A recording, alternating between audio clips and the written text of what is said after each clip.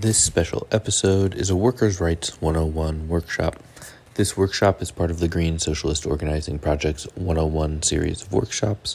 To learn more about the series, you can visit greensocialist.net/101s.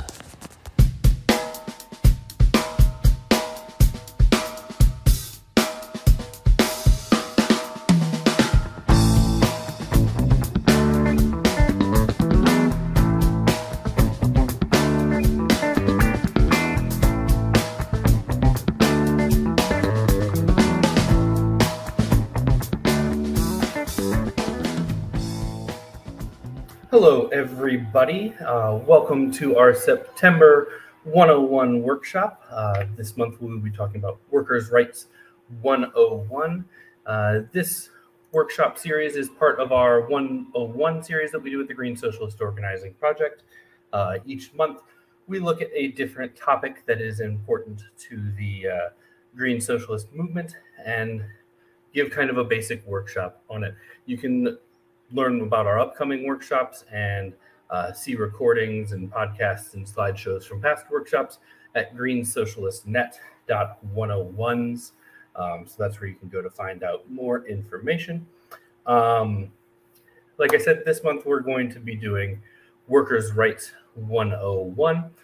Then coming up through the end of the year, if you followed this series in 2022, you saw that when we started, we did Green Party 101, Eco-Socialism 101, Organizing 101, and then we repeated throughout 2022. We did each one of them quarterly. Coming into 2023, we've done each of the Green Party and the Eco-Socialism and the Organizing workshops, but we've also been interspersing other topics, like I said, that are important to the Green Socialist movement. So for the end of the month in October, November, and December, we're going to go back to that old style. In October, we're going to repeat Green Party 101.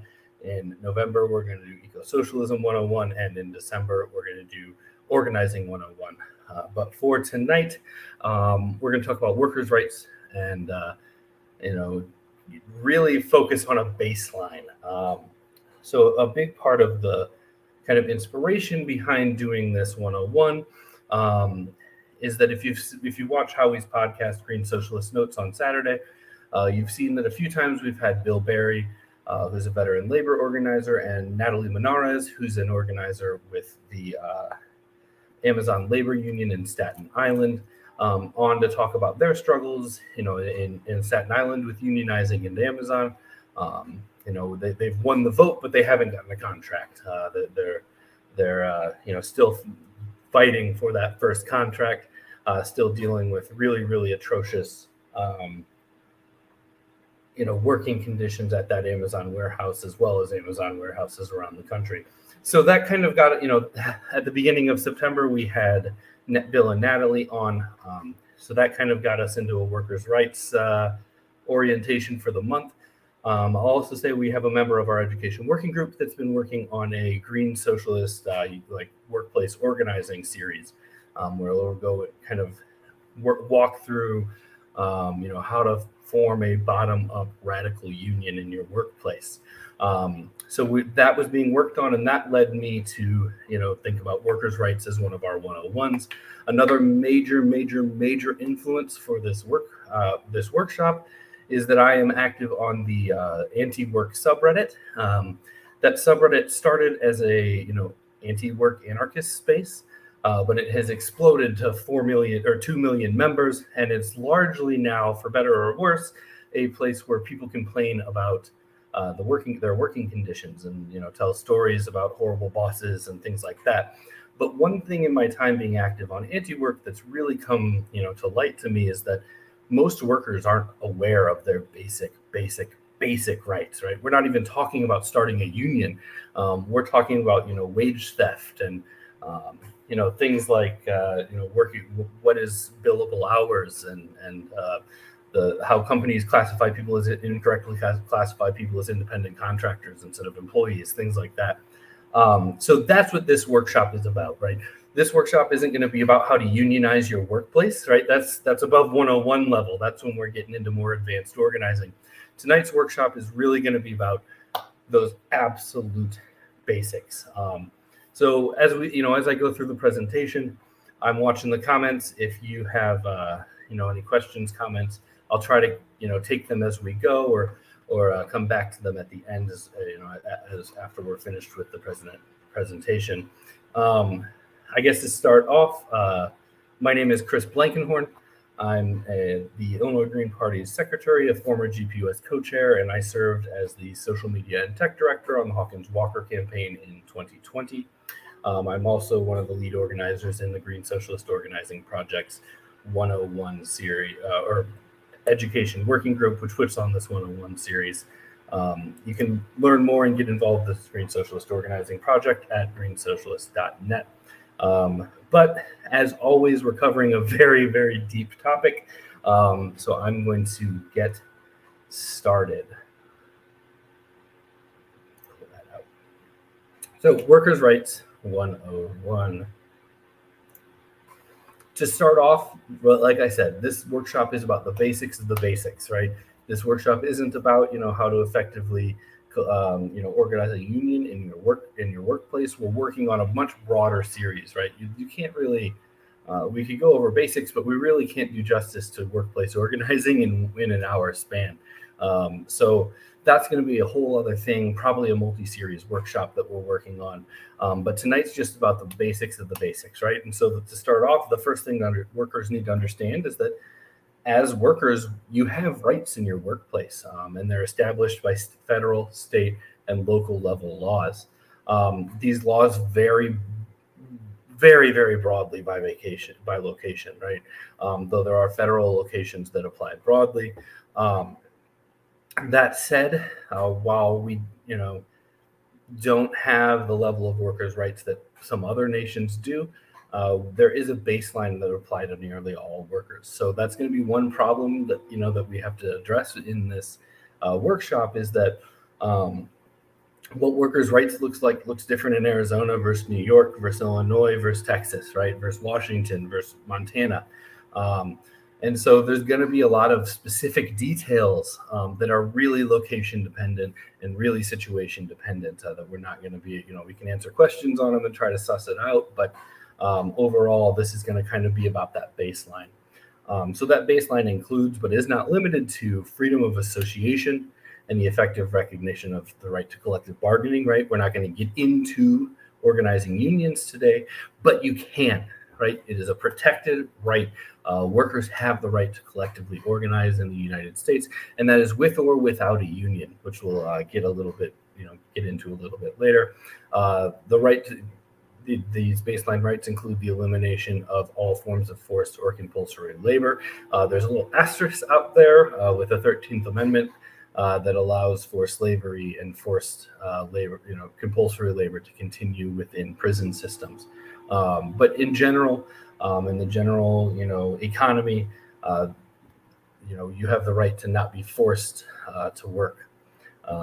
The effective abolition of child labor, again, right? We're seeing we've recently seen states passing new laws that allow younger and younger kids to work. We do not have, top of the line protections in this sphere, but there are protections. The elimination of discrimination in respect to employment and occupation, and then a safe and healthy work environment. And so while we do have these baselines, right, we can put an asterisk for every single one. There are things that we can talk about with every single one where we either aren't actually receiving full protections, or we aren't seeing enforcement, right? It may be the law that you can't be discriminated against, or it may be the law that you have a safe and healthy working environment, but that doesn't actually mean that you have that on the ground.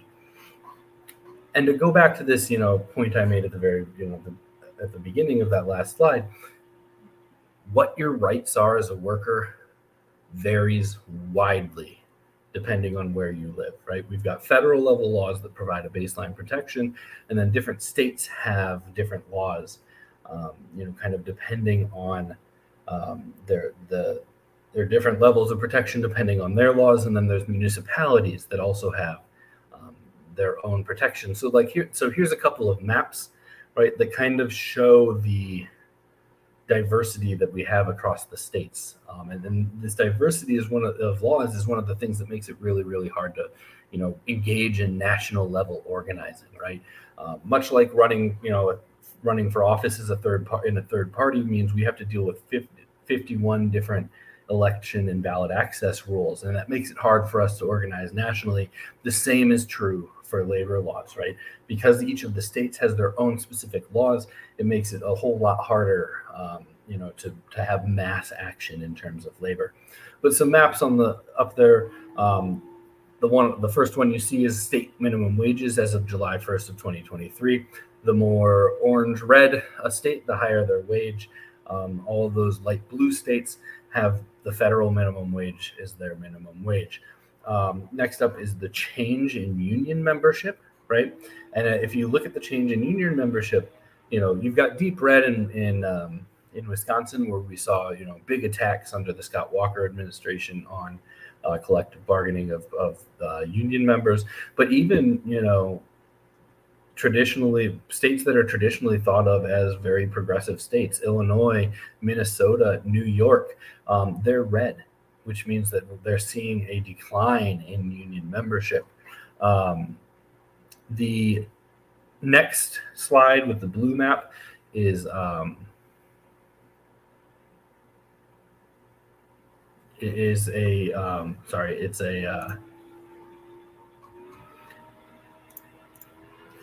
a map of pregnant worker fairness laws.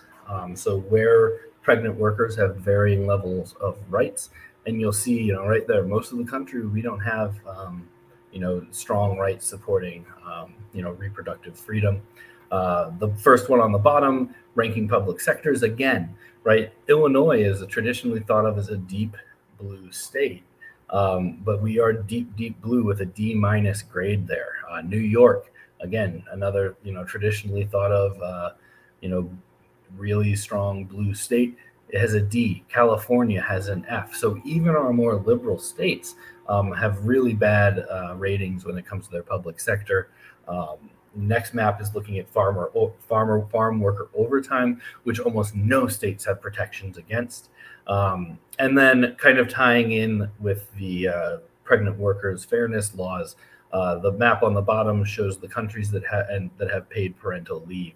And of course, the United States is one of the only countries in the entire world that does not offer that.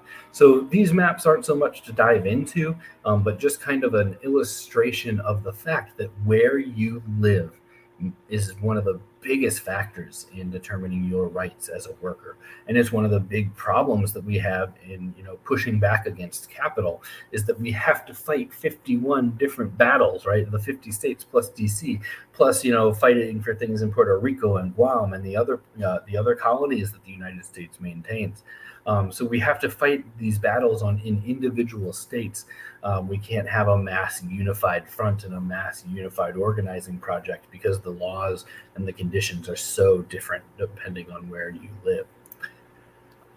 To start off with a couple early ones, or some kind of big name things that you need to do, we need to think about. First off, at-will employment. Every single state but Montana has at-will employment, though there are different exemptions and applications between the different states. What at-will employment means is that either the employer or the employee may end the employment at any time, with or without reason or cause. So this means you can be fired and they don't have to give you a reason. I actually read a post on Reddit this week about someone who worked at a car dealership. They worked at a Hyundai dealership. They went to the Toyota dealership next door and bought their car. It was owned by the same, auto dealer conglomerate company, but they were fired as soon as they came to work with a Toyota at their Hyundai, right? They were literally fired because of the type of car they drove, and it's perfectly legal in an at-will state. The people often joke you can be, fired because of the kind of car you drive, the kind of, soda that you like, those type of things, or you can be fired for no reason at all. There are a wide ranges of ways in which at-will employment can be modified by a contract, but the baseline is every state but Montana is at will. And while this doesn't necessarily exclude businesses from accountability in terms of termination, being a violation, of other aspects of labor law and protections. So they can't fire you for, being gay. They can't fire you for being pregnant. Those are protected. We'll get into protected classes later.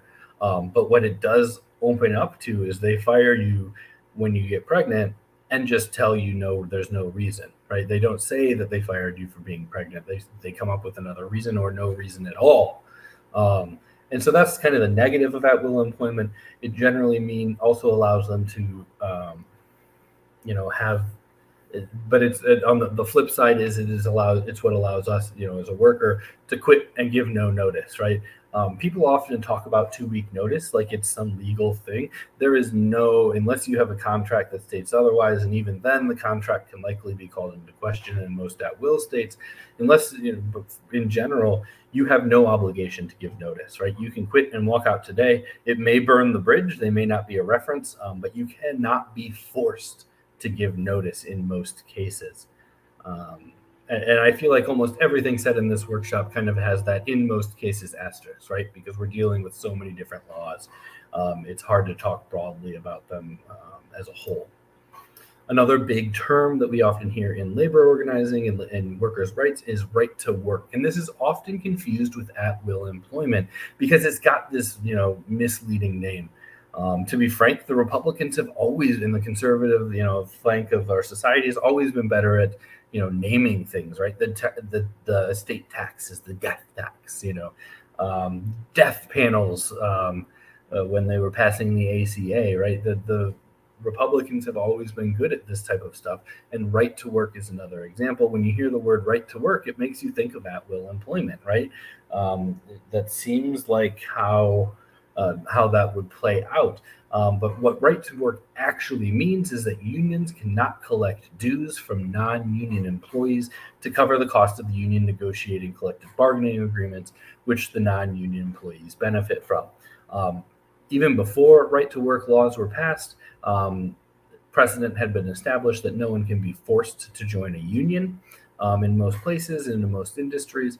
But these go even further because it used to be, outside of right to work laws, if you are a non-union member and a pay raise gets negotiated that you still had to pay kind of like administrative fees to fund the negotiating team that actually got you that.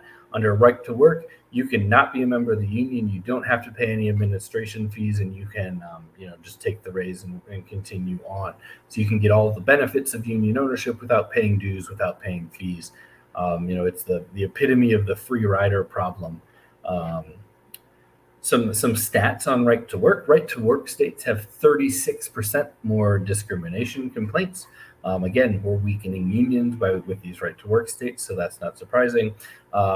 There is on average a 3.1% pay drop across the state wages when a right to work law is passed. So when these laws pass, almost immediately wages drop. And then 24% of jobs in right to work states are considered low wage or low income occupations, and that's compared to 14% of the jobs in other states. So when we go at unions, when we hurt unions' ability to collectively organize, when we kind of untether workers from the union, we see these negative impacts. Next up is the big one, right? Wage theft. According to the Economic Policy Institute, wage theft costs U.S. workers $50 billion a year.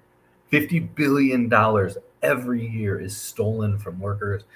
This can be through minimum wage violations, overtime violations, rest break violations, off the clock violations, and we'll get into these in a minute, right? This number is more than every other type of theft combined, and most years it's more than every other type by a factor of 2 to 4 times, right? And you can see that in the chart. When you combine larceny and burglary and auto theft and robbery, it still doesn't even come close to being it's probably about 50% of just minimum wage violations, right?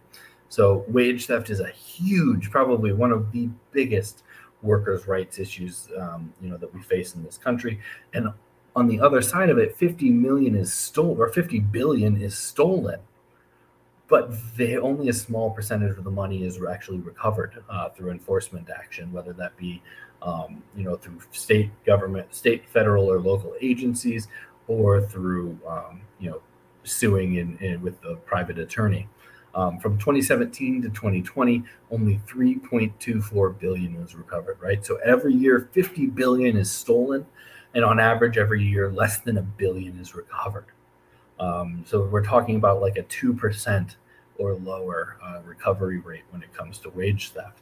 A vast majority of workers experiencing wage theft never file a claim. A lot of that is that they don't know how, they aren't aware of their rights. I have been in many places where experienced, HR people say things that are outright illegal federally.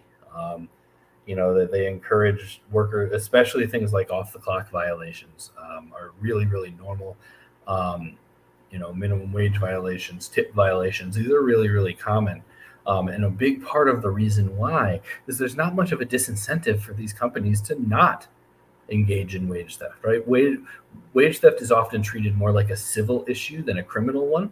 When your boss commits wage theft, they receive fines. It's kind of taken care of through an administrative process, right? If you as the worker took $100 out of the cash register, you're going to be arrested. When $50 billion are stolen from workers every year, no one's arrested, right? Very few of them even have to pay back what they've stolen, and even fewer pay things like fines.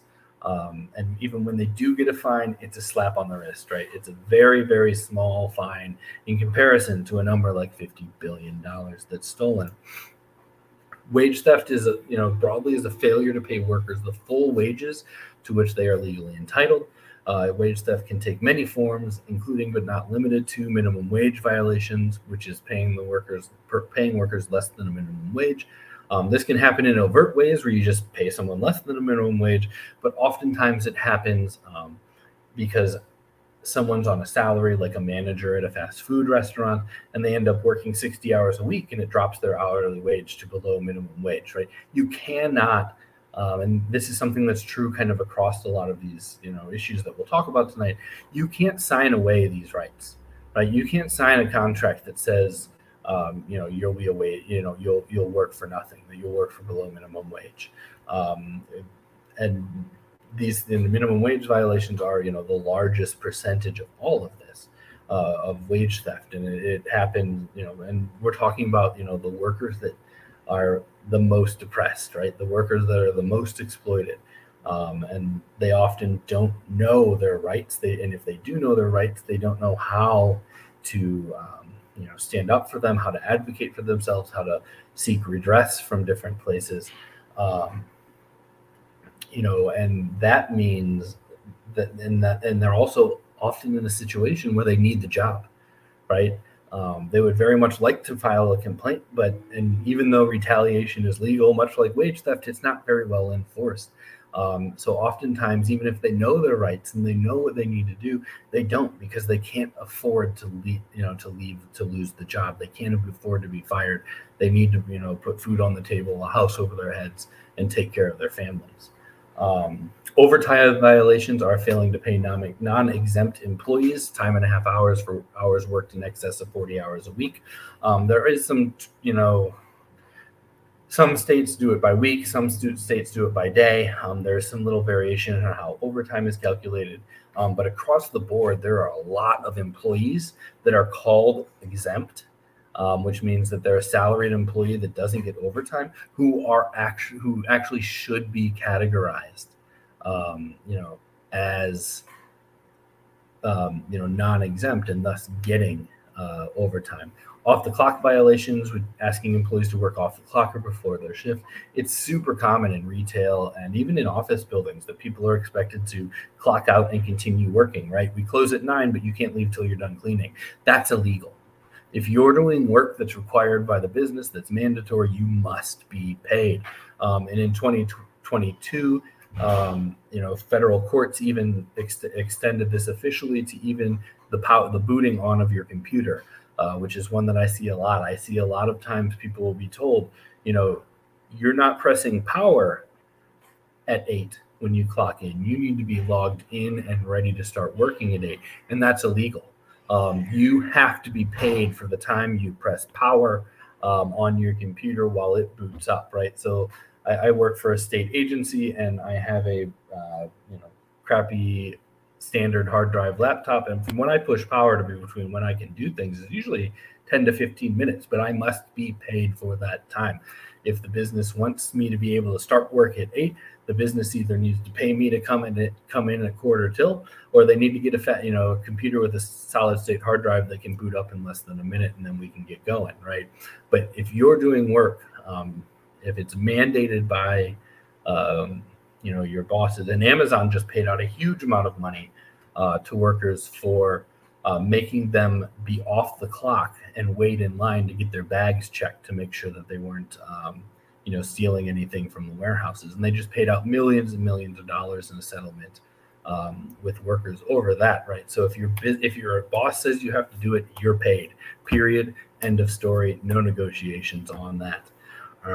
Meal break violations, again, in my time in the service industry and in retail, super common, right? That you just don't have, you're short-staffed and you don't get to take a lunch. You don't get to take your allotted breaks. And that's another case of wage theft, right? If your work day is is paid with a half an hour, and this happens all the time, they'll say, don't take your lunch, but we're still taking the half hour from you. Again, wage theft, pay stub and illegal deductions, right?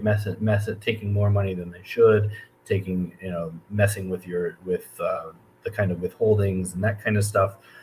Tipped minimum wage violations is another huge one in the food industry. You cannot confiscate tips from your worker. If a worker works a slow shift and does not hit minimum wage, they must be paid up to that minimum wage, right? Because tipped workers are often receiving $2 something an hour. If nobody comes in and nobody tips them, then the business has to pay them an hourly wage that gets them up to that rate. One area where this, where tipped wage violations come in is a lot of management cannot take your tips. Management shouldn't be getting paid out in tips. And that's something that happens in a lot of food service industries where, I've worked places where basically anything that someone put in our tip jar, the owner expected us to put in the till. And that is illegal. That's something that they're not allowed to do. It's stealing the wages and the earned tips of the workers. Another big one is employee misclassification violations, and we'll get into this in a little more in a minute. But it's about misclassifying employees as independent contractors, which allows employers to generally pay lower wages.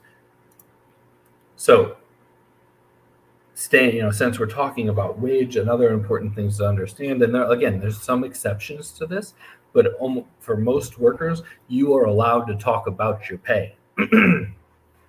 This right applies to being able to talk to your coworkers about your pay, as well as anyone else. You can talk to the media about your pay. You can talk to union organizers about your pay. You can talk to government agencies like the Department of Labor about your pay, and you can talk to the general public about your pay. It is not only is it illegal for you to be punished for talking about your wage, it's illegal for employers to have a policy against discussing your wage, right? And so one thing that, when we get at the end of this workshop, we'll get into kind of how you can advocate for yourself. But one big thing that makes advocating yourself a whole lot easier is if you can get your employer to put it in writing. Right. A lot of time managers they want to call you. And one of the reasons they want to call you is, one, it's easier to apply social pressure that way.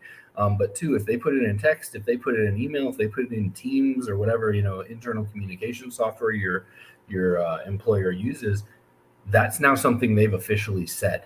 You can screenshot it, you can copy it, right? And so you really want to try to get these in writing. If your employer has a policy in their employment manual saying you can't talk about wages. That's that's generally illegal. There's a few exceptions, but you should contact the Department of Labor about that.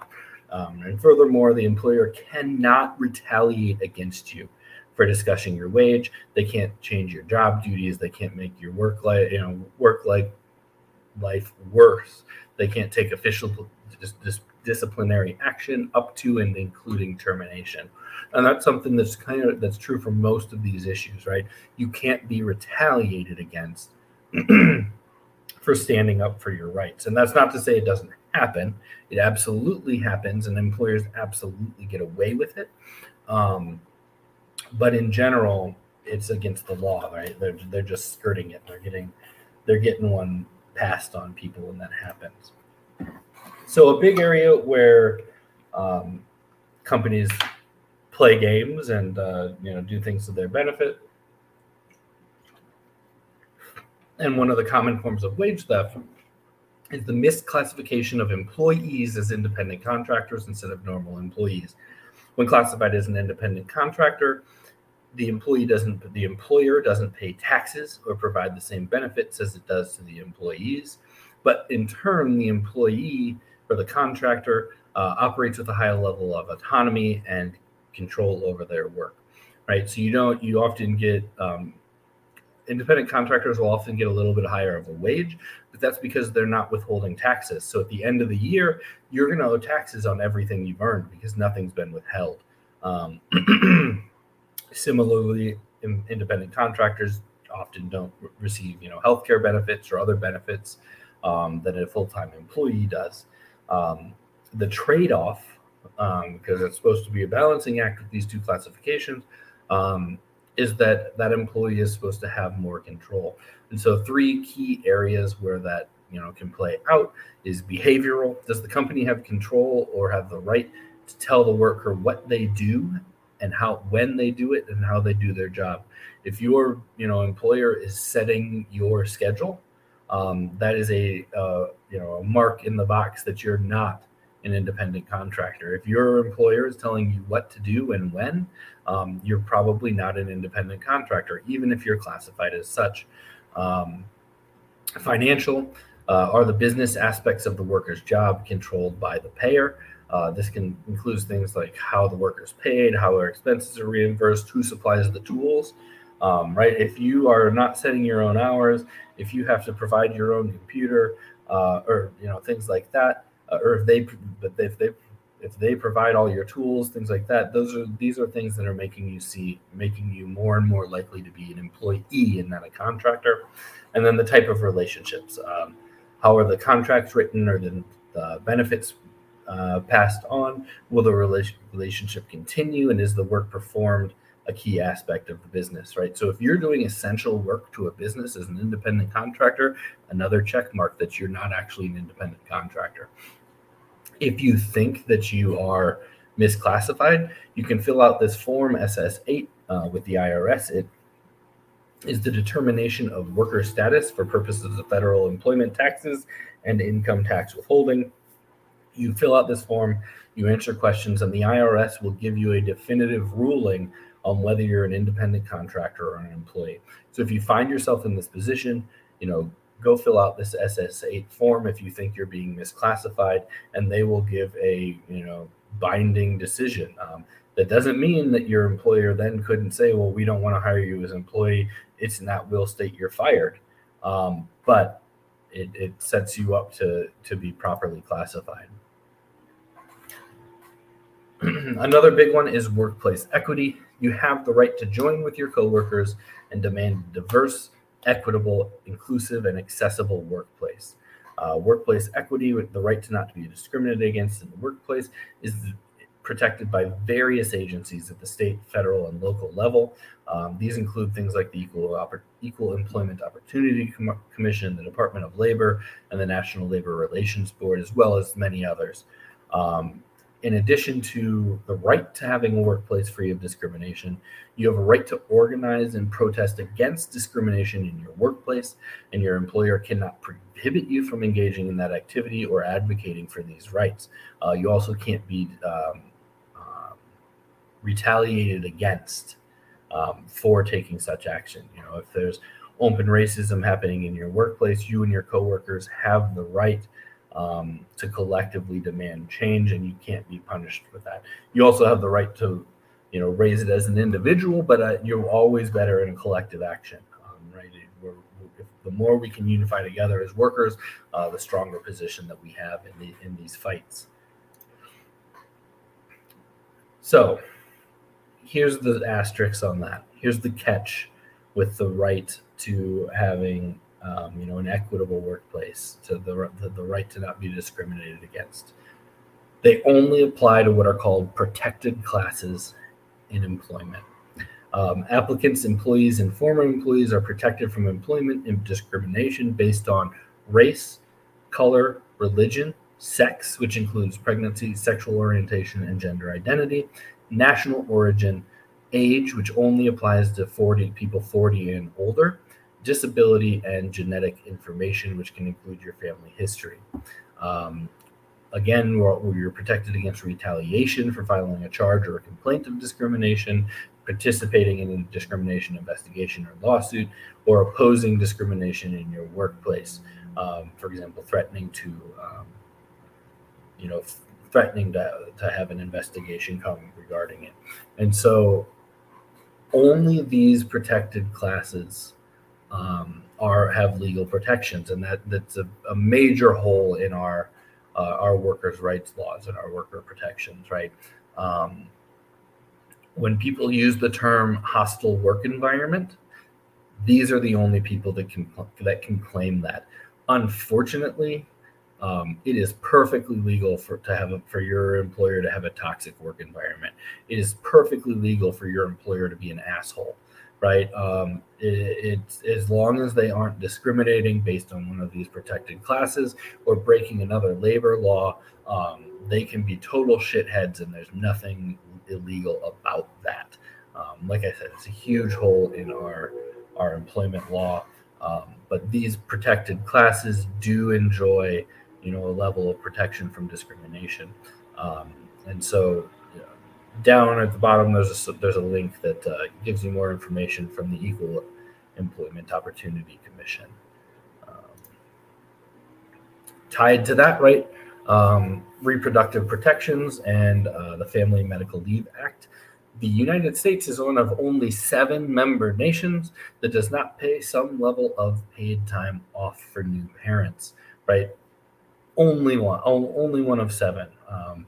And even when you can look at the map, even when you look at the map state by state, right? Because while the location-centric, legal system that we have in place for these laws is a problem to organizing, it also, on the other side, does in some ways allow states to enact, more strict laws than what we have as the federal baseline. But when we look at this map, what we see is that states aren't doing that, right? Very, very few states have enacted their own paid parental leave policies. The United States federally has no policy.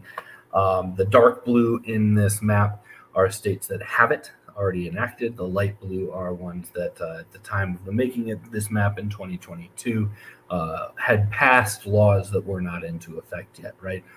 And while we do see some of the, the states that are considered more progressive, California, Washington, New York, having these things, there are also major progressive states like Illinois and Minnesota that do not have any protections. In Illinois, we just in the last year or so passed a law, which is where I'm from. We just in the last year or so passed a law that said all workers must get 5 days of paid sick leave. Right, that's as far as we've gotten in completely Democratic controlled Illinois. Right, we have a Democratic governor who's considered one of the most progressive in the country, and we have super majorities of Democrats in both our House and our Senate. Yet we have no paid family leave, and it does not seem like it's coming. So we don't have paid family leave. What we do have federally is the Family Medical Leave Act. The FMLA. It provides certain employees with up to 12 weeks of unpaid job protected leave per year. It applies to all public agencies, all all public and private elementary and secondary schools, companies with over 50 employees. These employers must provide an eligible employee with 12 weeks of unpaid leave each year. There's a few reasons, like the birth of a child, the placement of a child for adoption or in taking on a foster child, the immediate medical care of a family member, like a spouse, a child, or a parent, and they have to be able to take the leave when take this medical leave when the employee is unable to work because of their own health condition, right? And so these protection, the FMLA, means that they have to maintain your health benefits. They don't have to pay you, but you have to keep your health insurance going, and they have to protect your job upon your return. One thing that I just learned in the last couple of days is that if, for example, there's a spouse, there are two spouses, they work at the same business and they have a child, they do not both get 12 weeks. If both partners work at the same employer, they have to split the 12 weeks. So that's one of those asterisks. Antonino says, one thing that really irritates me is that ageism is okay against younger people because they are not a protected class. Absolutely, right? We go back to that previous slide. Age is only protected under 40. So young people can be discriminated against for being young people. It's only when you get over 40 that you get that kind of protection. The ageism protection only applies to the high end of the spectrum, not the low. Immigrant worker rights. You're protected under the National Labor Relations Act, regardless of your immigration status. Immigrant workers are afforded the same rights as naturalized workers and protected from discrimination, just like everyone else, based on their national origin. One example of this is that it extends to banning English-only rules in the workplace. That doesn't mean they can't say you have to speak English when you're speaking to a customer or something like that, but there cannot be a total ban, right? They cannot ban employees from speaking behind the scenes in their native languages. And this right to protection regardless of immigration status is guaranteed by the Civil Rights Act of 1964, the Immigration and Nationality Act, and other laws, executive actions, and regulatory decisions. So while this is an area I don't think most people know, right, that it doesn't matter. Your immigration status does not matter. The labor protections apply. And I think this is one of those areas that we see, possibly more than others, egregious violation, right? It's pretty common knowledge that immigrants in this country are taken advantage of, are exploited, and that their immigration status is leveraged, to support that oppression and that exploitation. So it's really important that that people know this, that you can't have your immigration status held against you or used as kind of a blackmail against you to keep you in line. So, like I said at the beginning of this workshop, we're not going to get into forming a union, right? That's not a 1 hour conversation. I think we'll go a little long tonight, but that's not a 1 hour conversation. That's not a one workshop conversation. That is a big, big, big lift. And we're working on content on forming a union, but that's not what this is about. This is about, like I said, the basics of the basic. That said, it's really important to know that employees who are not represented by a union still have rights under the National Labor under the NLRA. Sorry, specifically the National Labor Relations Board, which is the body that's was created and empowered by the National Labor Relations Act, the NLRA, protects the right of employees to engage in concerted activities, which is when two or more employees takes action for their mutual aid or protection regarding terms and conditions of employment. A single employee may also engage in concerted activity if he or she is acting on the authority of other employees. So if you you and your coworkers band together, you have the right to collectively advocate for yourself, or you have the right to have one member of your kind of work group to advocate on your behalf as a proxy. So you can act on the authority of other employees, bringing group complaints to the employer's attention, trying to induce group action, and seeking to prepare for group action. A few examples of protected concerted activities are addressing employers about improving pay, discussing work-related issues beyond pay, such as safety concerns with each other, and speaking to an employer on the behalf of other people about improving workplace conditions. There's a link there, and once this workshop is done tonight, I'll get a bunch of links and stuff put into the YouTube description. It's the same thing when it comes out on Thursday as a podcast on podcast networks. We'll get links, and we'll have all of that available on the website as well. But you can go here, and there's a link there that will take you to see more kind of case examples of what concerted activity is in the opinion of the NLRB. Like I said at the beginning, retaliation occurs when an employer treats applicants, employees, former employees, or people closely associated with these individuals less favorably for reporting discrimination, participating in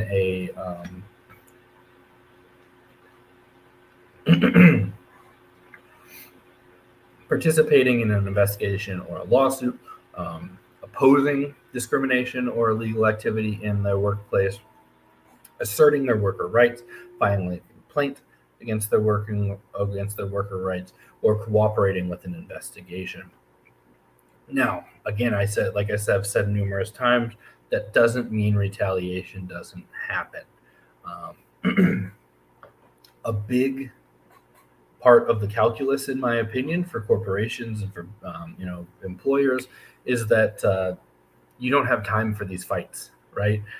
So if you raise an issue and they fire you for raising a workplace safety issue, for example, you have the right to seek redress, whether that be through the Department of Labor or a similar agency, or through a private lawyer in filing a lawsuit. But the reality is, for most workers in the United States are living paycheck to paycheck. They don't have a savings. They don't have the time. When they lose their job, they've got to find another one because they've got to put food on the table and keep a roof over their head. So the employers really bank on you not knowing your rights, on you not knowing how to seek redress, and on you not having the time and the energy and the resources to actually pursue justice when things, when retaliation or when illegal activity is taking place. So what do we do, right? I just spewed a lot of, basics of worker rights, but what do we do when these things are violated? Like I talked about, most of this stuff happens all the time across industries, across sectors. Obviously, low paying jobs are worse. Obviously, service and retail industry are really, really heavily involved in a lot of these things. But when we see it happening, right, now that we know our rights, what can we do? How can we advocate for ourselves? And the first step for advocating yourself and making positive change in your workplace is knowing and standing up for your rights, right? So the first step, like with almost everything, is educating yourself. And making a stand. There are government agencies.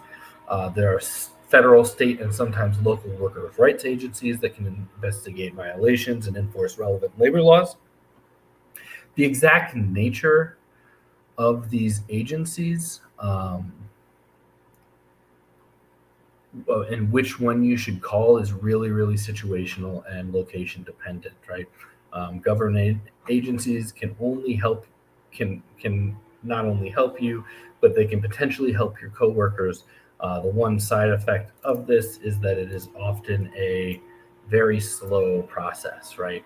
And so that's one thing that I always tell people when I'm talking to people about workers' rights and advocating for themselves and, filing a complaint with the Department of Labor, for example, is I always tell them it's it's a slow process. So they're going to have to understand that it's the government. So it's not going to move quickly. But it's real, even if you're quitting, right? Even if you're done and they've stolen your wages and you're not going to fight with them anymore and you're done, still file the complaint, right? Because while it may take months, it could get you those back wages. And maybe even more importantly, it can get your coworkers that are still stuck there. It can get past coworkers, right? Once one person files that wage complaint, they start digging. And all of a sudden, people who never even filed the complaint are getting redress. They're getting, justice. They're getting back pay and things like that.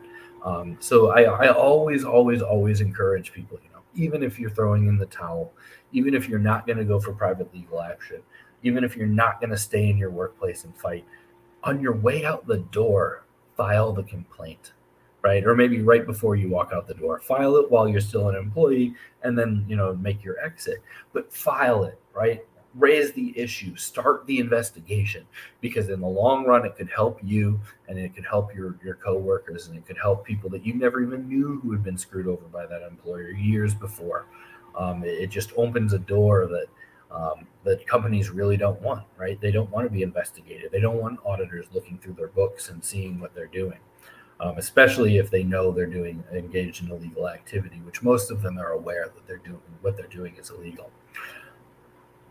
You can also take private legal action. Labor lawyers will often provide a free consultation and work on a contingency where they get the percentage of the winnings, right? A lot of times, because of the heavy, situational and location dependency of whether or not something's illegal or has crossed the threshold into a labor law violation, you really need advice, right? And labor law is one of those legal areas where they will often give you that advice for free, and they will often work where they'll say, I'll take X percentage if you win. So it's a little more accessible area of law oftentimes, because people who get into the worker side of labor law tend to want to help people, right? They don't want to say, well, I can't help you because you can't drop a $5,000 retainer for me, knowing that you're a minimum wage worker who was screwed over by McDonald's, right? They know you don't have that money, so they'll often take you on a contingency. Collective action, right? If you're staying, you do not need to be in a union, like I said earlier, to collectively advocate for yourself and organize for change in your workplace. This can go from collectively advocating and negotiating, around issues, like was mentioned on one of the previous slides, right? That you can actually go and, raise issues collectively or as individuals, to your employer, and try to, talk it out and try to come to a common agreement, to try to come to a settlement. You can do that, but you can also engage in slowdowns, right? You can work less effectively. You can take actions, and again, it's all really specific to your job and your conditions, but there's plenty of actions that you can take that can put pressure on your employer, to give concessions and to work with the employees to improve conditions, because if they don't, they're going to continue losing money. Now, you can get fired for these things, right? When you don't have the union protection, you can be fired for these things. But like I said, 49 out of 50 states are at will. So you can be fired for any reason without reason. So remember, and this collective action can go as far as strikes, right? You can strike without a union. Again, it's a risk. They can fire you off day one of the strike and try to hire new people. But there are often times and situations where that's not possible, right? It may be a situation where your employer can't afford to not run for a day, a week, a month, months as they restaff.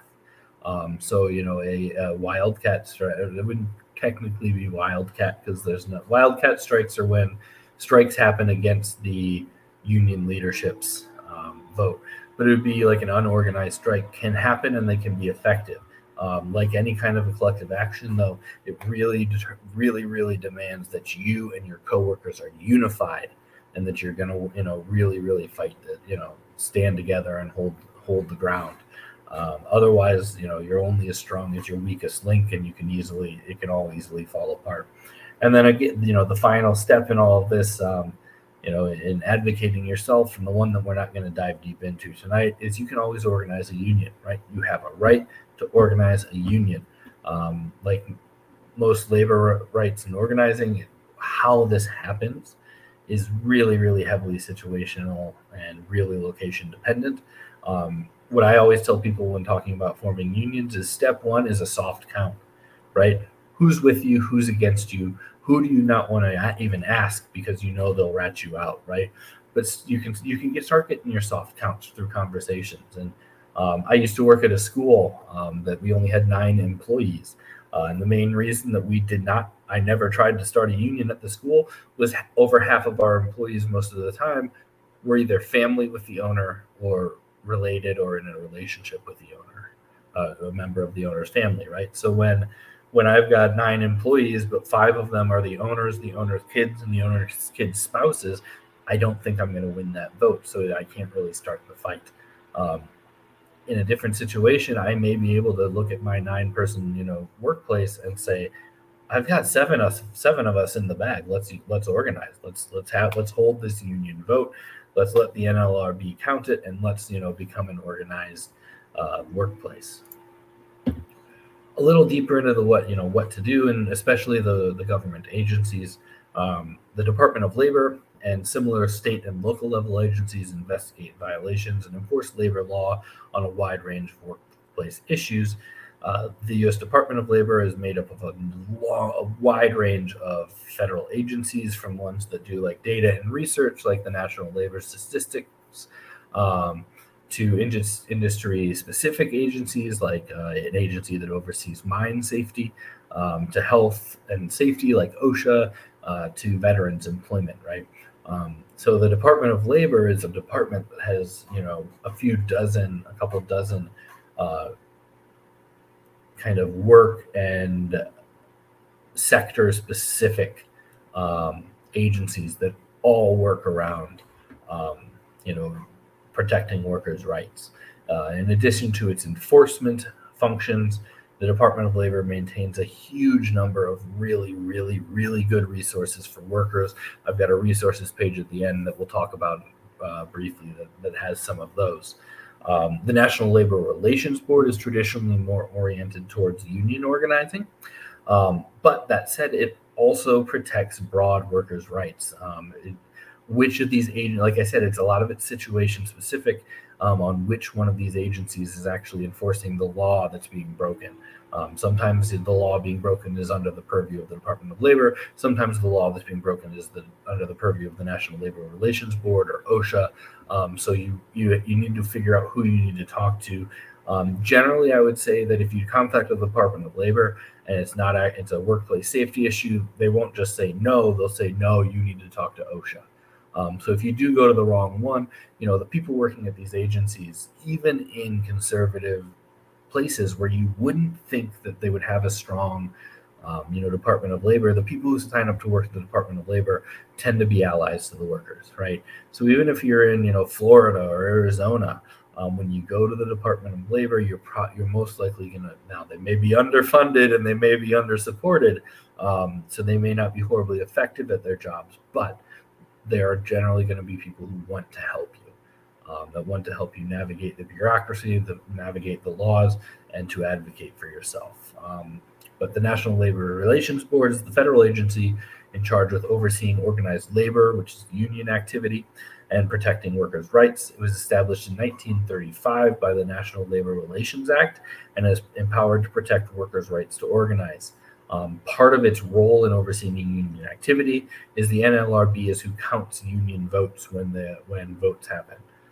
So when Amazon workers in Staten Island or Starbucks workers across the country are trying to organize unions, when they have their vote of the employees of whether or not they should join, it's the NLRB that counts the vote and then oversees the election.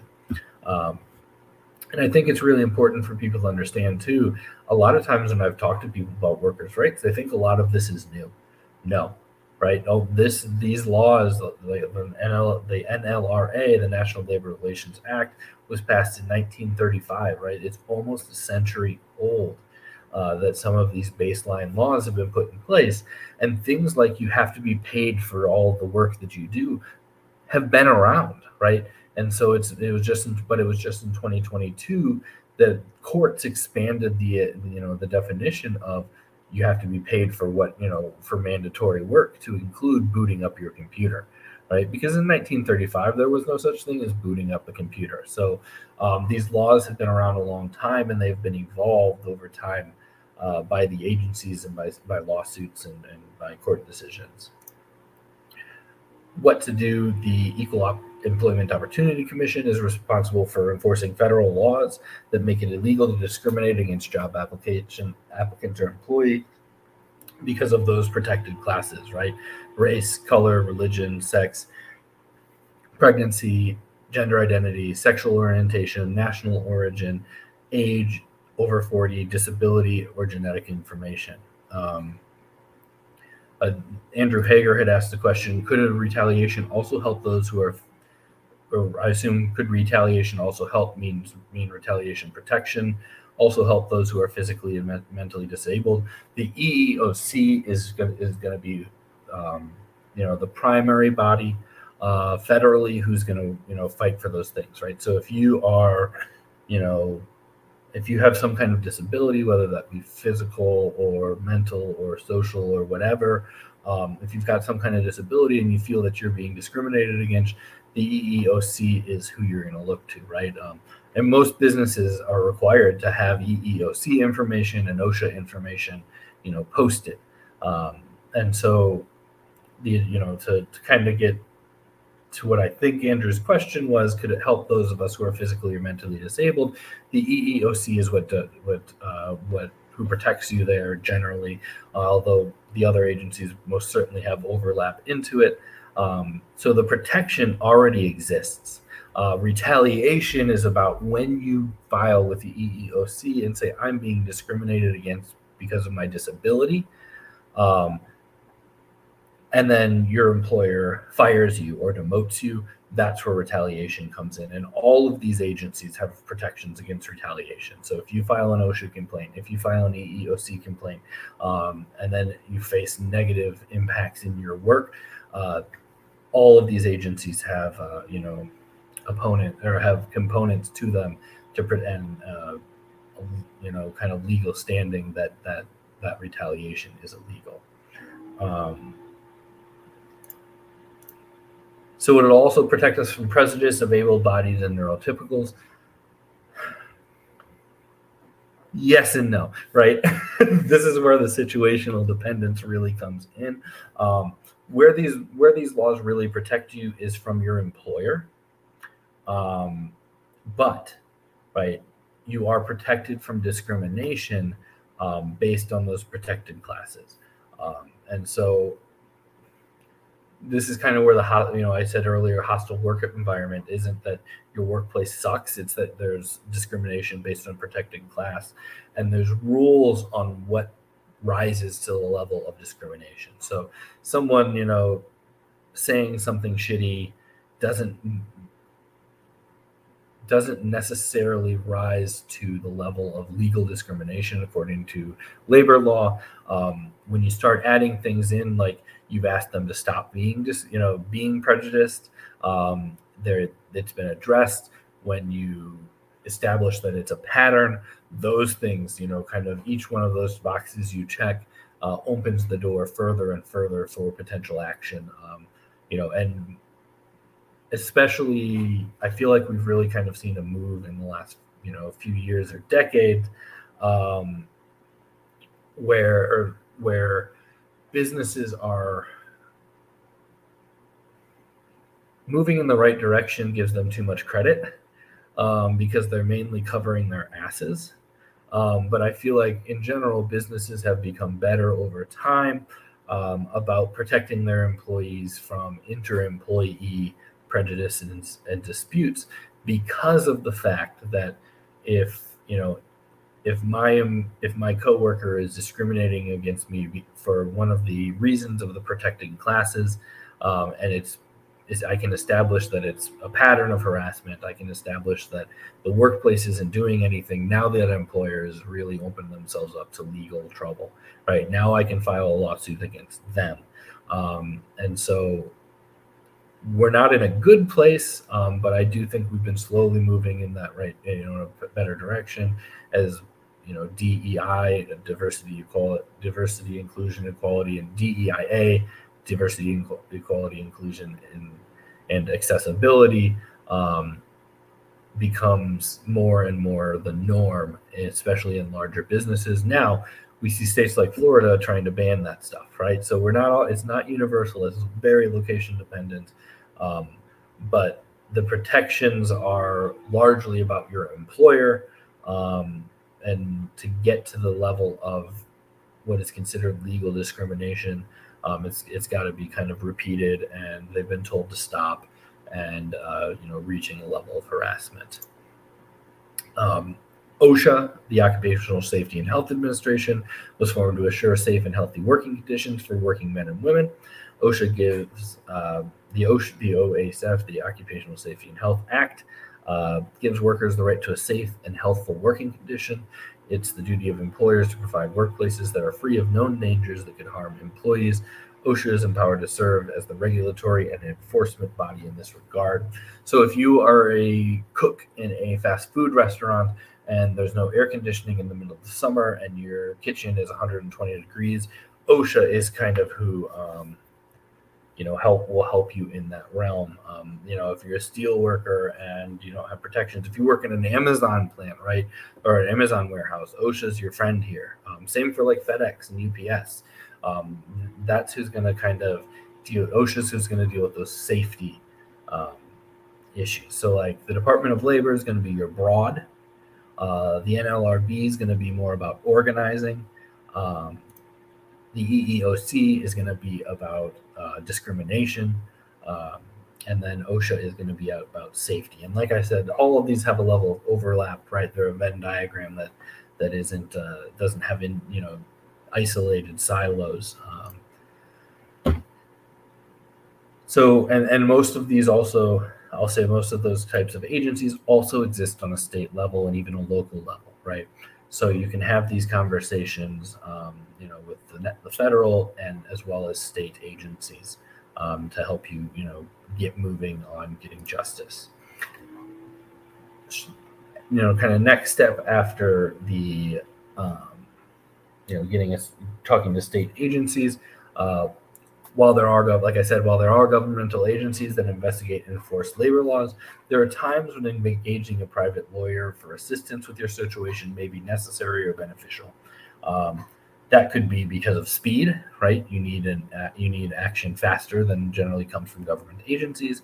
That could be because of the level of violation that you're dealing with, right? It may rise to the level of a civil suit, a civil lawsuit against your employer, as opposed to just an enforcement action from the agency, right? If something really egregious has happened, you can file a lawsuit and seek damages. The agencies tend to not deal so much in damages, but like back pay and making sure that what was done wrong was corrected, and then maybe some fines and things like that on the terms of the employer. But they're not there to get you a big payout. They're there to get you what was owed, and what was, and then the rest, the fines and stuff are usually just a slap on the wrist that don't matter to most businesses. So there are definitely times when lawyering up makes sense. Most state bar associations maintain a list of attorneys in various areas of law that can help you find a local labor attorney. So if you don't know of one in your community, you can usually go to your state bar association, and they'll have a Facebook like a list, not Facebook like the social media platform, right? They'll have a directory. There's the right word. They'll have a directory of lawyers in your state, and it'll usually be broken down by labor type. So you can look and try to find a labor lawyer. Depending on your issue, you may want a lawyer that specializes in a specific niche, like workers' compensation, right? So if you got hurt on the job, you don't want just a normal lawyer, you want a workers' comp lawyer. And it's important when we're looking at these lists and looking at lawyers to remember that there are two sides to labor law. that people can focus on. There's the worker side, and then there's capital side. So you want to make sure that you're contacting lawyers and law firms that operate on the worker side of things, right? You don't want to, if you're just looking through, labor law, don't just call the number. Go look at their website. It should become pretty clear, pretty fast, that which side they're leaning, right? When you look at their website, it should be pretty obvious. Are they working for the companies or are they working for the workers? And just make sure you're talking to a worker side. Labor, like I said earlier too, labor attorneys are often willing to do free consultations and work on contingency, where they are paid a percentage of if the case is successful. Nathaniel Gregory says, how many court systems are there that ignore or go for the business, and how do we deal with that? The bigger problem is that most people never report, right? It is a major problem that we consider labor law violations to be civil and not criminal. Like I said earlier, you steal $100 from the cash register, you're going to jail, but your boss can steal $1,000 in your wages and they're not. That's a problem, right? And that's a foundational structure to our, a foundational problem to our, in our labor laws. Going to court is always a risk, right? You can have a judge that doesn't like you. You could have an unfriendly jury. A lot of the times, these kind of things are settled, though. They don't actually get to the court case. They get settled out of court, and everyone goes home. But the reality is, when it comes to court cases, the problem is more that we have bad laws and less that judges aren't following them, right? If you have a cut and clear case that you are discriminated against, it's really hard for a judge to actually say, no, I'm not going to follow the law in this case. And if they do, you have the appeals process where you'll go up to other judges, right? And so to actually, go through the whole process all the way to the state Supreme Court or the federal Supreme Court, and have it work out that you need a dozen judges to then fight with you about it. Good night, buddy. I'll be gone in a minute. Sorry, toddler bedtime. So you'd have to have a dozen judges all go against the law, and that's really not that common. What is way more common is that our laws are terrible. Right? Like I said earlier, it is perfectly legal for your employer to foster a toxic workplace.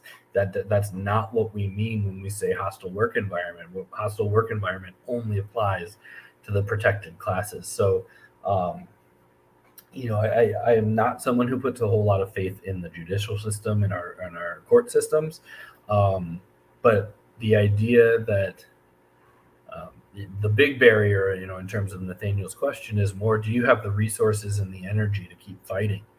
When you get that one bad court at the bottom level of the justice system, do you have the money to appeal?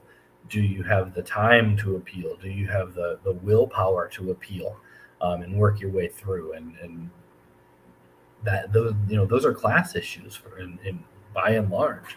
Right. And so that the ways in which our court system is part of the problem are generally systemic issues like class, and just the fact that we, from the beginning, right, look past the flowery words in our founding documents, and what we will find is a government that was, made by and for oligarchs to serve capital.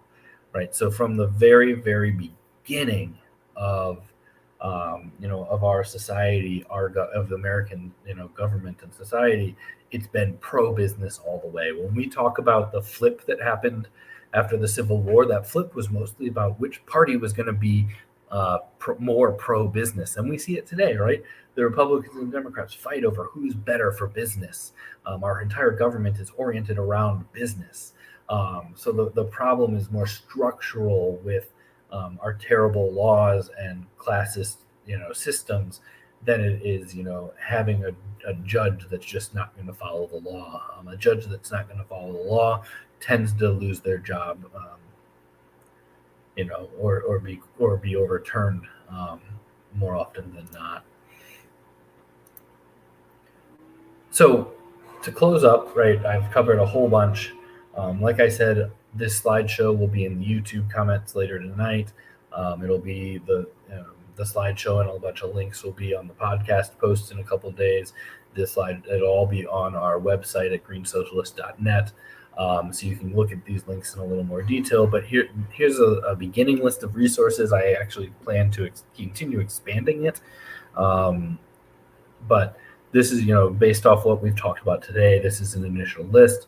The National Labor Relations Board, the Department of Labor, both have really, really great websites that not only help you as a worker if you feel like you've been wronged, but provide resources on organizing and things like that. The NLRB has whole toolkits on how to organize your workplace, how to run social media for your union, like how to do this, that, and the other, how to negotiate a contract. Like and the Department of Labor has similar, resources that can really help you advocate for yourself. Specifically calling out the wage and hour division of the Department of Labor, right? Because if we go back and we look at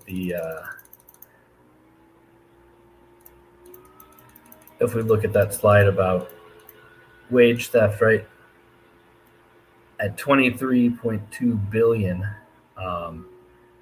per year, that minimum wage violations, which is a lot of what wage and hour deals with.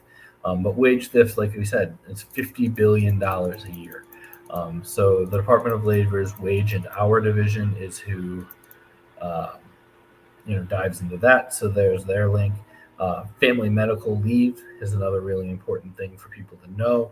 And they've got, benefits and toolkits on that. OSHA, the Occupational Health and Safety and Health Administration has, again, great resources. Same for the EEOC, the Equal Employment Opportunity Commission. And then a couple of resources that come out of the Department of Labor. The Worker Organizing Resource and Knowledge Center, workcenter.gov, is like a one-stop shop for, resources and tools and help with defending your labor rights. And then worker.gov is another one that's kind of a catch-all for worker rights resources, right? So those are places you can, when you go to the NLRB, like NLRB.gov or DOL.gov or any of the other government websites, there's a lot of stuff, right? Like I said, the Department of Labor has a few dozen agencies under it. So there's just a lot. You can get buried in it. You can get overwhelmed. Worker.gov and workcenter.gov are a whole lot more user-friendly, a whole lot more tailored towards the actual workers and what they need, providing the resources that they need. And then again, we've got the IRS independent contractor determination, where if you're classified as an independent contractor, getting screwed on your taxes, not getting benefits, but your employer is setting your schedule and telling you what work to do on a day-to-day basis, and providing all of your equipment, then you can go fill this out and get an actual determination from the IRS that says no. This person is actually an employee. They need to be paid and treated as such. And so that's another resource. So with that, like I said, this Workers' Rights 101 is part of our monthly 101 series. It's every month on the fourth Tuesday of the month at 8 p.m. Eastern. It's organized by the Green Socialist Organizing Project, which was founded out of the 2020 Green presidential campaign. We mainly focus on political education, party building, helping electoral campaigns, and then issues campaigns. So if you want to get involved in our work, if you want to help us in our education working group, we would love it. The more people we have, the more content we can put out like this.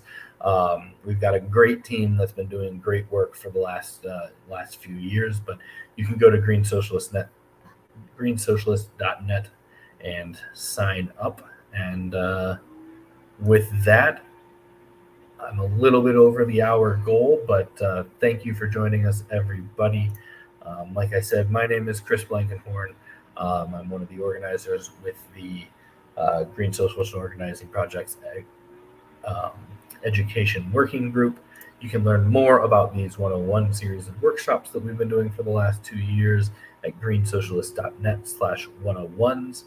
There we've got past videos, past audio podcast versions of every workshop, and the slideshows are linked. Like I said, through the end of the year, we're going to go back to our good old standard from 2022. In October, we're going to do Green Party 101. In November, we're going to do Eco-Socialism 101. And in December, we're going to do Organizing 101. One of the things that we're going to do while we're, that's kind of a break for us because we've already got those presentations, put together, and it's just about polishing. So one of our goals for the next 3 months while we're doing those is to take workshops like this, Workers' Rights 101, get the slideshow together and cleaned up, get notes together, and be able to present green locals with workshops in a box where you can, download the slideshow that you saw today. You can download notes. You can get a whole bunch of, links, resource links to your own research, and then you can go out into your community. And you can do a workshop on Workers' Rights 101 like we did tonight. You can do one on ranked choice voting like we've done previously. You can do one on decentralization. You can do one on the importance of independent politics. So that's something we're going to be working on going out through the end of the year and into next year, is taking a lot of these workshops that we've done and trying to make them turnkey, so that the Greens in their local communities can use them, can adapt them however they need, and can put them to use in organizing in their community. So thank you again very much, everybody. Have a good night. This episode will be out on most major podcast platforms Thursday morning, and you can go to greensocialist.net to learn more about us and to get involved. Have a good night, and thank you for joining me.